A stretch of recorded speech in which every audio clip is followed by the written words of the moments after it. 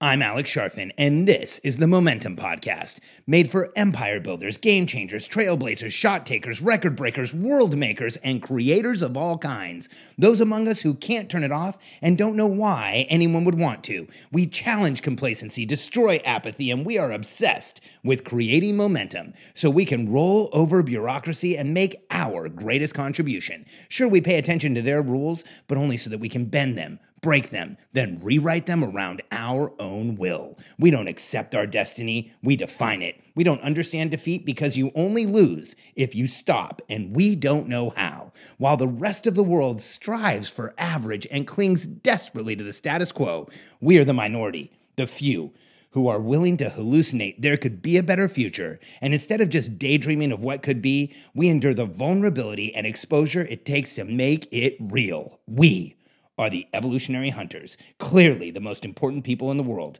because entrepreneurs are the only source of consistent, positive human evolution, and we always will be. You create an inner voice.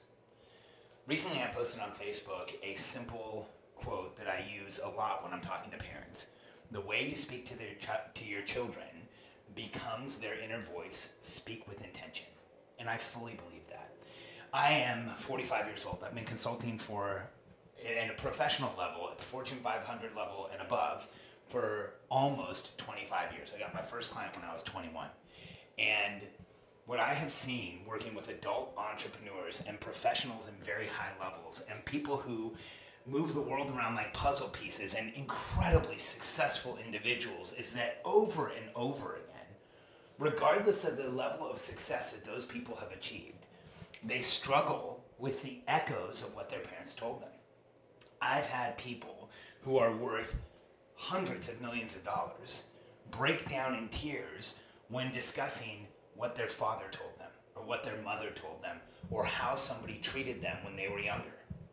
I think it's a privilege to have someone share with me where they're coming from, what they're feeling, what's really going on. And each time that's happened in my life, I've carried this inventory of that information around in my head. And here's what I can tell you. For most people, the way they were spoken to as children, what was said to them as children is what they carry around most of their lives. And you hear it in their dialogue. You know, you hear people say things like, well, I know I'm not that smart, or I know I'm pretty lazy, or, you know, I'm not really good at that. And they have defeated themselves verbally before they've even gotten out of the gate. And I always tell those people, hey, who is that talking? Is that you? Or is that somebody else? Is that somebody from your past? Is that a voice that we need to exercise and get out of your head? Now, here's the reality for you as an entrepreneur and as a CEO. You are going to become incredibly important to the people on your team. Last week, I had the privilege, the honor of speaking for Russell Brunson up in Boise. And one of the things that I shared with the audience was that you become one of the 3 most important people in your team members' lives. If you don't believe that as a CEO, you just haven't been a CEO that long.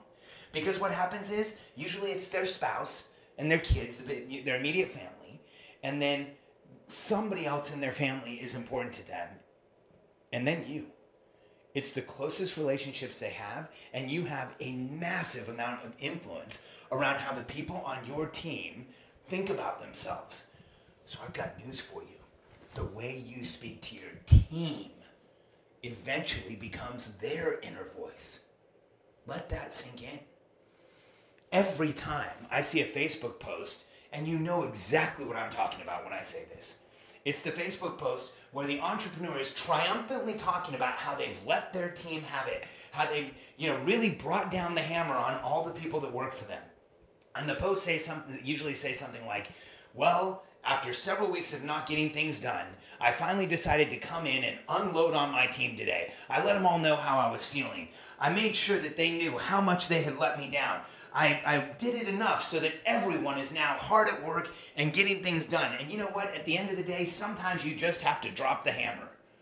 I'm paraphrasing, of course, but I think you and I have read that post somewhere. And whenever I see a post like that, whenever I see that type of sentiment from an entrepreneur, I cringe.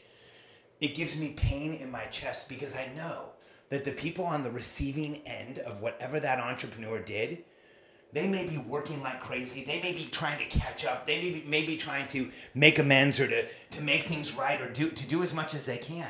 But here's what I can tell you is also happening. Their confidence has been shattered. They're feeling terrible about themselves. They're going to have a bad night that night. They're probably accelerated, triggered, and in fight or flight. They're probably doing the work that they're doing with trepidation and fear. And depending on what you said, you never know what sentiment, what thing you expressed is going to stick. And as a CEO and as a father, I think about that all the time. I think about what's going on for my team. I think about how they feel. When one of my team members says, "Oh, I didn't do such a great job this week," I figure out what they did do a great job with, and I let them know. When one of my team members expresses a lack of confidence, I let them know how much confidence I have in them. When one of my team members has trouble with a project or trouble getting something done, or they make a mistake, I make certain I protect them from their mistakes. If you haven't yet, go listen to the podcast called Protect Your Team from Your Mistakes. You'll hear a very dramatic story and a very, painful story for me, but one of helping a team member when they made a mistake. Because I know now that the way I talk to my team becomes their inner voice. But I can tell you I didn't know that in my 20s. I was one of those CEOs who dropped the hammer and yelled at everybody and ruled like a tyrant and made sure that everyone was scared if they didn't do their work and they didn't do the right thing. And I was also one of those CEOs who had a hard time getting people to show up like I wanted them to, who felt like I always had to motivate my team, who felt like they weren't really bought in all the way, and I wasn't really getting discretionary efforts, and I really wasn't getting everything I could out of my team, and I always had this suspicion that they should or could be doing more. It was near constant. I always felt that way. And here's what I know today about that feeling, is that I brought it on myself because I was constantly frustrated and angry and upset with my team. And that frustration, that anger, that emotions that I was expressing to my team, the insecurities I was expressing as a leader, because that's really what's going on with those Facebook posts. The next time you read one, I want you to understand something. What you're seeing is a incredibly insecure leader who does not know their position as a leader, doesn't know their place as a leader, violently and publicly expressing that they don't know what they're doing and they're causing collateral damage. I know because I've been there. I've been the person who yelled at everyone. I've been the person who yelled up or who showed up and made sure that everyone knew just how angry I was, who kept going and going and going until half of my team was in tears. I've been there. In my 20s, I didn't know any other way. You don't ever have to do that. See, today, I hire true believers who believe in me and who I am, who believe in our company and the products we put out, who believe in our customers and who they are. And they're in it for the cause. They're in it for what we're doing. They're in it because we empower visionary entrepreneurs to change the world. And my team gets just as emotional about it as I do. And so I would never yell at a true believer. I would never unload on someone who is fighting the battle with me. I would never turn to a teammate and tell them how bad they are, or how frustrated I am, or how frustrating they are, or how they've let me down, because they're my team member. Instead, I find out what's going on for them. I help them understand. I give them better options. I help them formulate a plan so that they don't feel like there's a lack of confidence. Because we as CEOs, we as parents, create inner voices for our team and for our children. We have massive influence around on the people around us. We have incredible impact on the people who choose to produce with us, who choose to work with us, who choose to move the world forward with us. And if we want to honor that impact, if we want to take responsibility for the position we've chosen in the world, if we want to become everything we can be as an entrepreneur, we should remember that we create our team's inner voice. So when you're talking to your team, I want you to think about what you're saying to them. John Gottman's 5-to-1 rule says that for every corrective interaction you have with anyone, in order to be heard, not in order for it to be successful, in order for it to be heard, you must have had 5 positive interactions with that person. Most CEOs are nowhere near that ratio. In fact, most CEOs, most entrepreneurs with a team, all we do is tell them when something is wrong. Now that you understand this, now that you know you're forming that semi-conscious voice, now that you know part of what you do is form the inner voice that tells your team who they are and how they are, for the next couple of weeks, I want you to start examining how you talk to your team. What do you say? How do you say it? What level of energy are you putting out there? If you say something positive, but you're feeling negatively about that team member, they'll know. If you don't say anything and you're feeling negatively, they'll know. If you don't let your team know what's going on with you and you come in and you're frustrated and you're upset with them, they're going to think it's them. And if you're frustrated or angry or irritated or anything with a team member, sit down and have a conversation with them. Find out what's going on with them. Have them tell you what's happening before you unload. Because the more you build up your team, the more you give them confidence through your words, the more you help them understand how talented, how great, how fantastic, how much they are changing the world with you, and how much they're helping you, the more they will do all of those things. See, today, I don't ever have to motivate my team. In fact, I share all the time that the conversations I have with my team are take time off, take time to yourself, quit pushing yourself so hard, weekends are for family. I actually have to coach my team out of working because they're in this for a much bigger purpose than a paycheck. They're in this for where we're all going together. They're in this so that we can make our greatest contribution together, influence the lives of entrepreneurs, help them change the world, and make this place better for all of us. So I would never yell at one of them.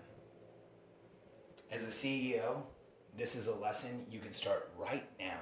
As an entrepreneur, this is something you can put in place today. As a parent, you can start finding the things that your children do right. You can start looking for the places where you can encourage your team. You can start finding the opportunity to let someone know you're proud of them.